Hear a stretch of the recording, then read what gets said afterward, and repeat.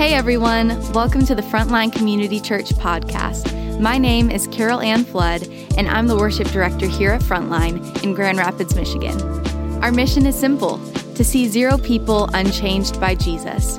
So whether you've been following Jesus your whole life or your journey has just begun, we hope that this message will help you draw near to the person of Jesus, be challenged and encouraged by his word, and be moved to action.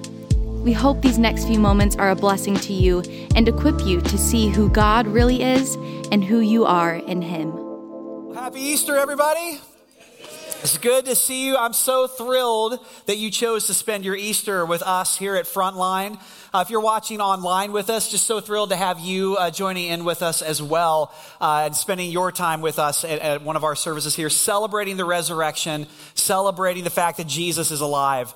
And so if you are new with us, this is kind of a special Easter for me and for my family. This is our 21st Easter being a part of Frontline as a church, which is awesome. And we've actually been here for all 21 of those Easters. Like there wasn't a year where we were like gone or on vacation or anything. And maybe this is your first time with us for Easter Sunday morning. And again, just thrilled that you chose to spend your Sunday morning, Easter Sunday with us. And you would have no idea if you are new that we've been in this conversation, this study, since the beginning of January, where we've been looking at the big story of the Bible. And what we've been talking about is really the big story of the Bible tells one big story about one person, the person of Jesus Christ. And it's a story about how God pursues us, how he pursues us in the person of Jesus. And so we've been looking at that. And so today we're going to wrap up that series by looking at the resurrection and talking about the hope that we have in Easter Sunday morning. So I want to introduce you to someone, if I could. This is Joan Ginther. And this was Joan Ginther in 1993 when she won the lottery. You can see her holding the little ticket there. And so 1993, she won $5.4 million, and it transformed her life overnight. She was living in this small rural town in Texas, and suddenly she was free of the burdens of a house payment, a car payment, all other debts, all immediately wiped out. Now that's incredible. But what's really amazing about Joan Ginther is that 13 years later, in 2006, Joan Ginther won the lottery a second time. This time for $2 million, which is just mind-blowing, right? I mean, what are the chances of lightning striking twice with the same person and the same thing? But actually, what's annoyingly amazing about Joan Ginther is that 2 years later, in 2008, she bought another scratch-off lotto ticket, and she won another $3 million in the lottery. Unbelievable. To make matters worse, she wasn't done. 2 years after that, in 2010, she won again, this time for her largest winning. She won $10 million in that final one, bringing her total winnings to a grand total of $20.4 million. People way smarter than me have actually ran the odds on this. And basically the math on this is of the chances of one person winning the lottery 4 times in their lifetime is 1 in 18 septillions. That's a lot. She's still playing the lottery, by the way. I read up on it. She still plays every single week. She might win again, a 5th time. Have you ever looked at someone else's life and just asked the question, why is life so unfair? Anybody else besides me? I mean, your mama told you life wasn't fair when you were little, right? We all grew up hearing that. But why is life so unfair? Have you noticed this? We get angry when someone other than us experiences an unfair amount of good things in this life. The Joan Ginthers of the world. Something inside of us just goes, that's just not right. Why them? Why not me? But at the same time, the opposite is also true. We get really, really angry when someone, including us, experiences an unfair amount of bad things in this life. We've seen it over the last couple weeks in the news. Towns like Bucha in Ukraine, as this Russian-Ukrainian war has gone on, and we've seen just the lives of so many innocent civilians have been destroyed and have been killed. Something inside of us just gets angry when we see that. We know that's not right. when a loved one dies of cancer when they're too young, when bad things happen to good people. I mean, these are the things that violate something inside of us. And I would say the reason that we get angry, whether for good things or for unfair amount of bad things, the reason we get so angry is because every single human being, hardwired inside of us, we have this internal sense of justice. It's like a compass that just points to true north. We all have this sense that there are things that are just wrong in this world, and we long for them to be made right. In fact, I would tell you, I think that's why we love the story of the resurrection, and we love the story of the end of the Bible, the picture of heaven that we're giving, that all of history is moving toward. Because the picture that's painted for us at the end of the Bible is this picture of this world where wrongs are going to be made right. Things are going to be made right again. Those injustices in our world are going to be repaired. And in fact, if you understand the resurrection in the context of the big story of the Bible, what you realize is that the resurrection is actually the first thing in all of creation that's being made right again.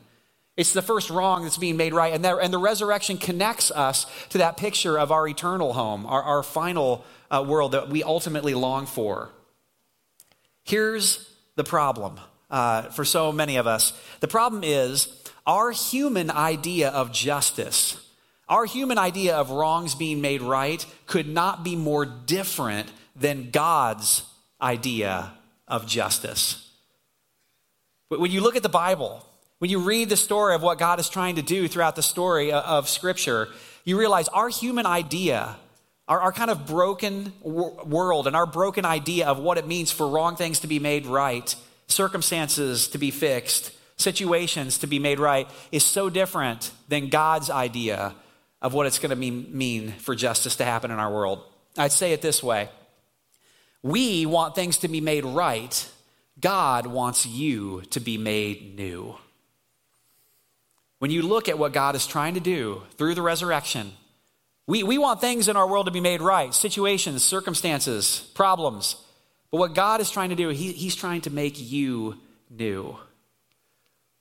Think about it this way. We want things to be made right. When you think about justice, what is justice in our world? Oftentimes, this is the image that it appears in our head. It's the scales of justice, right? You've seen this before.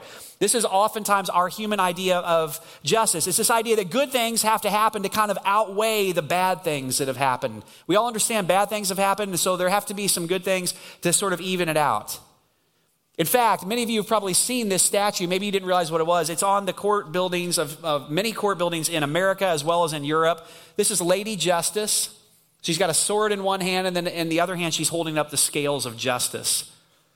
This idea, maybe you grew up Catholic, and you understood the idea is that, I have to do enough good things in my life to sort of outweigh the bad things that I've done. And that's, hopefully, I will have done that by the time my life is over. And so that's the way oftentimes we understand justice. But actually, God's idea of justice is totally different than that. The way God talks about how he's going to make the world right again is basically God is going to make you and I new through the resurrection, even in the midst of things not being made right yet. Even in the midst of things not being made right, God, through the resurrection, Jesus can make us new in preparation for the new heaven, the new earth, the new world that's coming. And so that's the hope that we have. That's what we celebrate on Easter Sunday morning. Now, what do we mean by made new? What am I talking about when I say God wants to make you new? Well, I think you really see a picture of how God wants to make us new through the resurrection in the story itself in John chapter 20 that Blake started reading just a moment ago. You see it in the story of the resurrection. And so we're going to look together at a story here in the Gospels of the resurrection. And if you didn't bring a Bible with you, that's okay. The scriptures are going to appear on the screen. And by the way, if you'd like a Bible, we actually have a bunch of them on these shelves kind of on your way out of the room. You feel free to grab one and you can keep it. It's yours. We'd love to give you that if you don't have a Bible of your own. But what we're going to do is we're going to talk about this story, and then we're going to have a chance for you to respond and a chance for you to kind of respond to what we just spent some time talking about. So if I could set the stage, what's happened is it's Easter Sunday morning. The disciples have come, just like Blake read about a moment, and they found the tomb was empty. So the tomb was empty, but they haven't met the resurrected Jesus yet. They haven't seen him yet in his resurrected form. So it's now night. It's in the evening of the Sunday, of Resurrection Sunday, and they're kind of gathered together, and they're like, man, what happened? The tomb was empty, but they don't fully understand. Like, did Jesus rise from the grave? What is this? So in verse 19, it says, on the evening of that first day of the week, when the disciples were together with the doors locked for fear of the Jewish leaders, Jesus came and stood among them and said, peace be with you. After he said this, he showed them his hands and his side. The disciples were overjoyed when they saw the Lord. Now, in just that short few sentences, so much happens.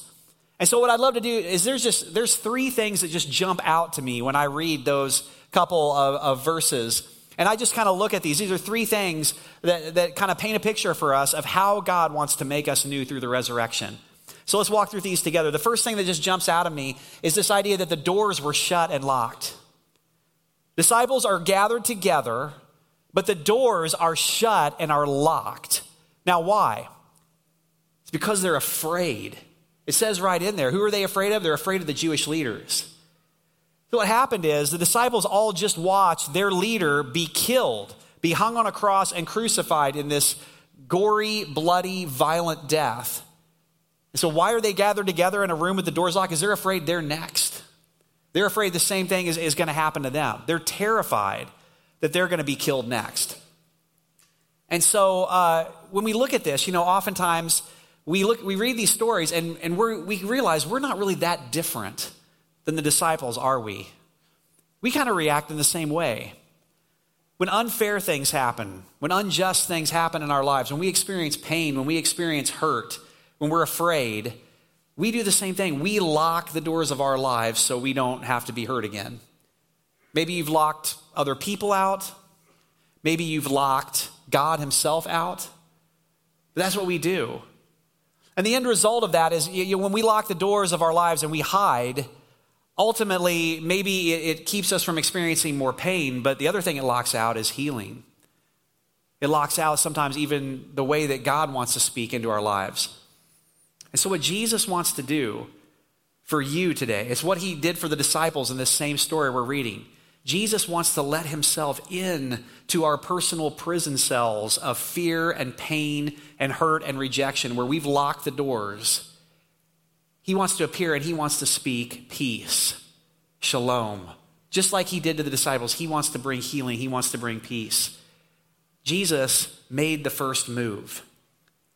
He made the first move with the disciples. He reached out to them and he's making the first move with you right now. He's pursuing you in the midst of whatever it is that's happened in your life, whatever it is that's taken place in the past. So that's the situation. The doors are shut and locked. Jesus lets himself in. And the very first thing, this blows my mind. The very first thing he wants to do is he shows them his scars from the cross. Did you catch that? It says he shows them his hands where the nails have gone through. He shows them his side where they ran a spear through his side. Now that's amazing because obviously what Jesus is trying to do there, right, is he's trying to prove to them that it's really him. Like, see, look, it's really me. That's why he shows them the nail scars. But think about this for a minute.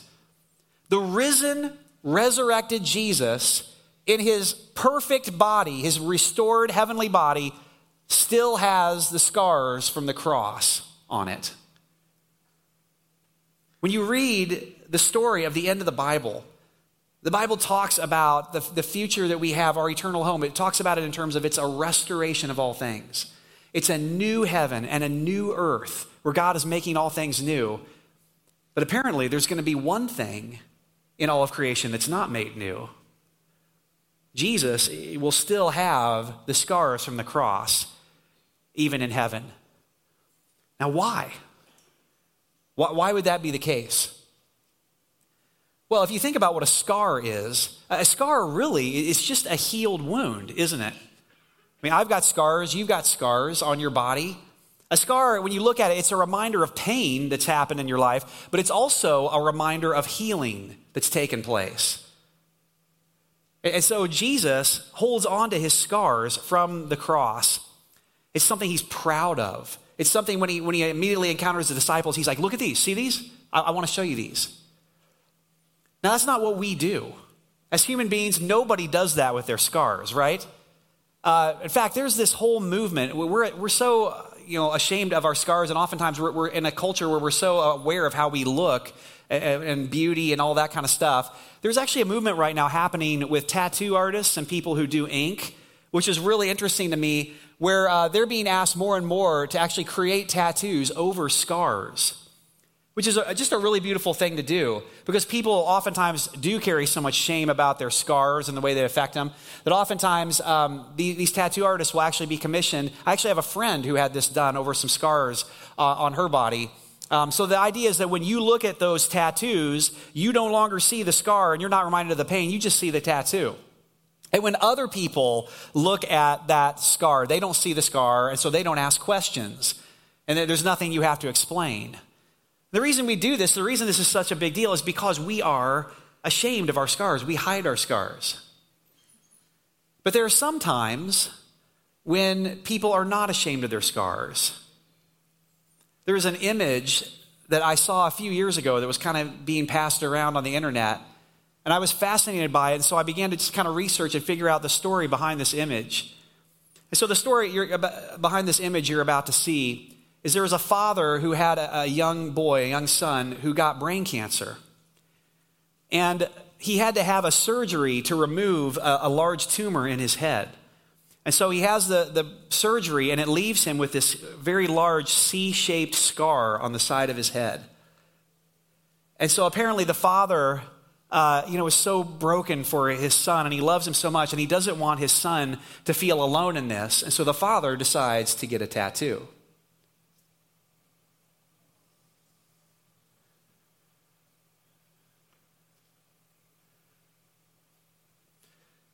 When are you not afraid of a scar?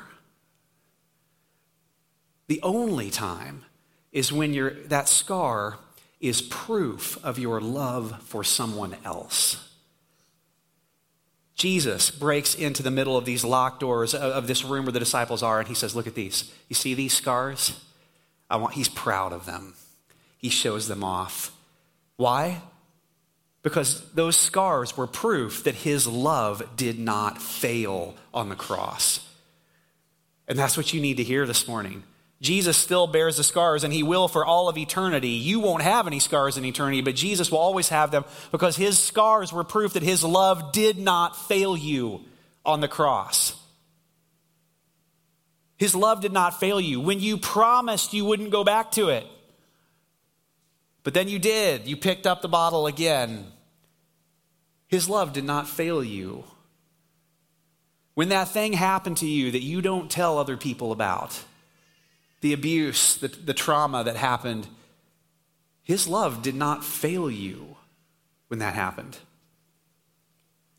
When they left, when their love failed you, when the divorce happened, when your dad left, when your child turned around and walked away from everything you raised them to believe, his love did not fail you. The scars are proof that Jesus' death on the cross was for you, and that he died on the cross to pay the price for all of your sins, all of them, past, present, and future. Even the ones you ain't even thought of yet. He paid the price for them all on the cross. His love won't fail you. He won't quit on you. So he lets himself into the room where the doors are locked. He shows them his scars from the cross. He's proud of them. And in the last sentence that we just read, it is so amazing to me. It says the disciples were overjoyed when they saw the Lord. That's how this interaction ends. Now again, they're terrified, right? They're behind the locked doors. They're absolutely scared. They're not coming out of that room. And it ends, after this encounter with Jesus, they're overjoyed. Their fear turns into joy. And if you read the rest of the story, you know they don't stay in that locked room. They go forward, they go out. And that's how we're sitting here in this room today as the gospel message continued to spread. For over 2,000 years, people have been journeying to the empty tomb and finding Jesus. They turn from fear and terror to being completely overjoyed. Why? Because when they see Jesus, when they see the scars in his hands, when they realize he's rose from the grave, they realize that the only real enemy that can still threaten us in this world, death itself, has been defeated, has been overcome in him. That's why they're overjoyed. Whatever the Jewish leaders do, whatever the Roman centurions do to them, it doesn't matter. Death is temporary. They realize in that moment he's overcome the grave. When we see Jesus again in the end of the Bible, in the book of Revelation, in the picture of the new heaven and the new earth, when we encounter Jesus again, what he says about himself is he says, "Behold, I'm holding the keys of death and the grave." They've been overcome. There's nothing left to fear. I have a good friend who he and his wife had a daughter. And when she was about 2 years old, the same age as our son Aaron, she suffered a massive brain aneurysm that left her severely handicapped. For the rest of her life, she spent in a wheelchair, unable to speak, until she was about 8 years old when she finally passed away from complications from what she had experienced. So my friend and I, we were having lunch, her dad, her father, we were having lunch, and he was trying to, process what had happened. And so he was sitting there talking about the last 5 minutes, the last 5 coherent minutes that he had with his daughter. The way it happened was this. She wakes up in the middle of the night, 2 years old, and she's just screaming in her crib. And so he gets up, he goes into her room, and if you've been a parent, you've had these moments where your kids wake you up in the middle of the night, you don't know what's going on. He goes in and he's tired, he's angry, he's frustrated with her, he's short with her. And for about 5 minutes, he spends just trying to sort of angrily put her back to bed because she's keeping them up and she's screaming. And of course, he doesn't know what's happening. And then all of a sudden, she begins to have a seizure and he realizes something more severe is happening. And so he talks a lot about those last 5 minutes of coherent, thought he had with his daughter. And he talks about them almost like they're a ghost that follows him around and haunts him. So literally in the restaurant, he's just saying, like, seriously, in her last 5 minutes with her father, when she's scared, when she's hurting, that's the way I acted?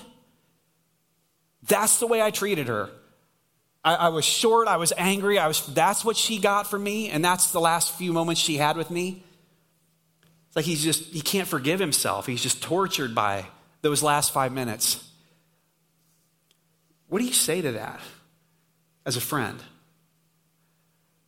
So I leaned across the table and I gave him the only hope that I have and all my life and all that I've encountered in my life.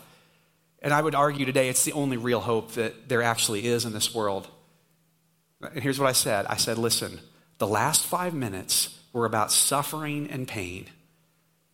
But can you imagine what her first 5 minutes were like when she was with her heavenly Father? In fact, can you imagine what your first 5 minutes are going to be like when you see her again in heaven and she's made new? She no longer needs the wheelchair. And she'll speak again. And she'll wrap her arms around you. I long for my friend to spend more of his life anticipating and dreaming about the first 5 minutes and less time grieving the last 5 minutes. Do you see it? What he wants to do for you is so much greater than just make things right. He wants to make you new. That's why the disciples are overjoyed. That's why they celebrate. That's why we still celebrate today. People say things like, how could God, if he's so good, how could God let my uncle die of COVID? Actual conversation I had just recently with someone. How could God let that heartbreak happen to my child? How could God let that person be taken too soon? How could God do that? How could he allow suffering? You have to understand, the greatest need that you have is not for God to make all those things right again. Your greatest need is for him to make you new again. That's why Jesus came to this earth. That's why he died on a cross, and that's why he rose again from the grave. Because the greatest need of all of our lives is to be made new. And he's doing it. He's done it for me. He'll do it for you. And so, I love this, passage of scripture because one of the hardest things for me over 21 years of journeying, even just with people here in this church, is when I see people turn away from God because of their scars, because of their pain. And Jesus says, I want you to bring those scars to me because I want to make you new. This is how the New Testament describes it when someone does that. 2 Corinthians 5:17 says, this means that anyone who belongs to Christ has become a new person. The old life is gone, a new life has begun. That's a picture of what happens when we come to Jesus. And so the big question to ask then is, how are we made new? How do we do that? How do we allow Jesus to begin this work of making us new in him? The most clear and simple place in all the Bible that I can find where it talks about how to do that is Romans 10, verse 9. We looked at this verse together at our Good Friday service, if you were there and part of that. Romans 10:9 says, if we confess with our mouth that Jesus is Lord and believe in our hearts that God raised him from the dead, you will be saved. You'll be made new in him. And so that's what I want to do in the next couple minutes. I'd love to give you a chance to do exactly that, to pray a prayer. And really, it's really more of a confession, because what we're doing is we're confessing with our mouth that Jesus is Lord. And so there's going to be a prayer that's going to appear on the screen behind me. And this prayer is just a simple way of doing exactly what that verse says. And just coming to Jesus and confessing him as Lord. And so if you're here today, maybe you're looking at this on the screen, maybe you're seeing it online, looking at the screen that you're watching from home, and you're saying, I did that at one time in my life. Maybe you heard this. Maybe at one point in your life, you took that step and you prayed a prayer similar to this. But if you're honest, from that moment to this, what's happened is you've gotten some scars, and your life hasn't been about marching toward the new life, the future. It's been about locking the doors and hiding and, embracing the old life. So maybe today what you're saying is, I'm coming afresh to the empty tomb. I'm coming afresh to Jesus because I need to be made new. Things may not get made right in my lifetime, but I can be made new. And that's what you're saying today. When you do that, whether it's the first time, maybe it's the first time you've ever heard this, but when you do that, when you say, Jesus, make me new in you, what happens is he begins this journey of making us new. All things in our lives, just like all things in our world one day, will be made new. And what happens when we do that is we come to a place where our locked doors are less and less needed. And we start to live free and open with our scars. We're not ashamed of them anymore. You can see them because they're just testimonies of what he's done. Our greatest tests, our greatest scars, our greatest pain just become our greatest testimony, our greatest measure of what God's done in our lives. He truly sets people free. So if you'd bow your heads with me, even if you're watching online, would love for you to do this. You can see it there on the screen, but I'm going to pray that prayer out loud. And if that's you, if today is a day you're saying, I know I want to be made new in Jesus, would you just pray this with me in the quietness of your own heart? Just let these words be your words. So Jesus, we come to you now. Jesus, I know you rose from the grave to make me new. I put my trust in you, and I confess you as Lord of my life. I ask you to forgive me of my sins and make me new in you. In Jesus' name, amen. My friends, what we believe is that if you just prayed that prayer, what just happened is you got saved. You've just been made new in Christ. And you're beginning a journey. It's a starting line moment, not a finish line moment of God going to continue to walk with you and make all things new in your life and in our world. And so what we do as the church is when people take that step, we're a community of people centered around the person of Jesus and the hope we find in him. And so we celebrate when people do that. We celebrate when people take that step and are made new. And so if you prayed that prayer, if that was you, then here's what I would love for you to do. And if you're watching online, this is going to appear on the screen. I would love for you to get out your phone. And you can see on the screen there, it says, if you've been made new in Christ, text FL Jesus to that number that's appearing there on the screen. And if you're the type, you're like, well, I don't really do that kind of stuff on my phone. If you want to reach underneath your chair, we have a card that basically does the same thing. You can just grab one of those cards, and there are pins everywhere as well. And all it's going to do, if you text in or what you see there on the card, is it's going to ask for your name and just ask for you to let us know that you made that decision. You trusted in Christ, so that we can celebrate that, so that we can pray with you. And then the other thing is, and I'll tell you what to do with the card at the end, it'll also bounce something back to you. Well, the first thing it'll bounce back to you is that thing that says message and data rates apply. Sorry about that. That's a legal thing. We can't do anything about it. But the second thing that you're going to get is something that'll just allow you to tell us that you made the decision, and we would love to send you some more information about how to take a next step to be made new in Christ. A next step to keep journeying, to keep going, allowing God to do more healing in your life. Now, you're obligated to nothing, okay? You're not committing to anything. All you're doing is letting us know so we can celebrate with you and we can send you some information about how to take a next step if you so choose to do so.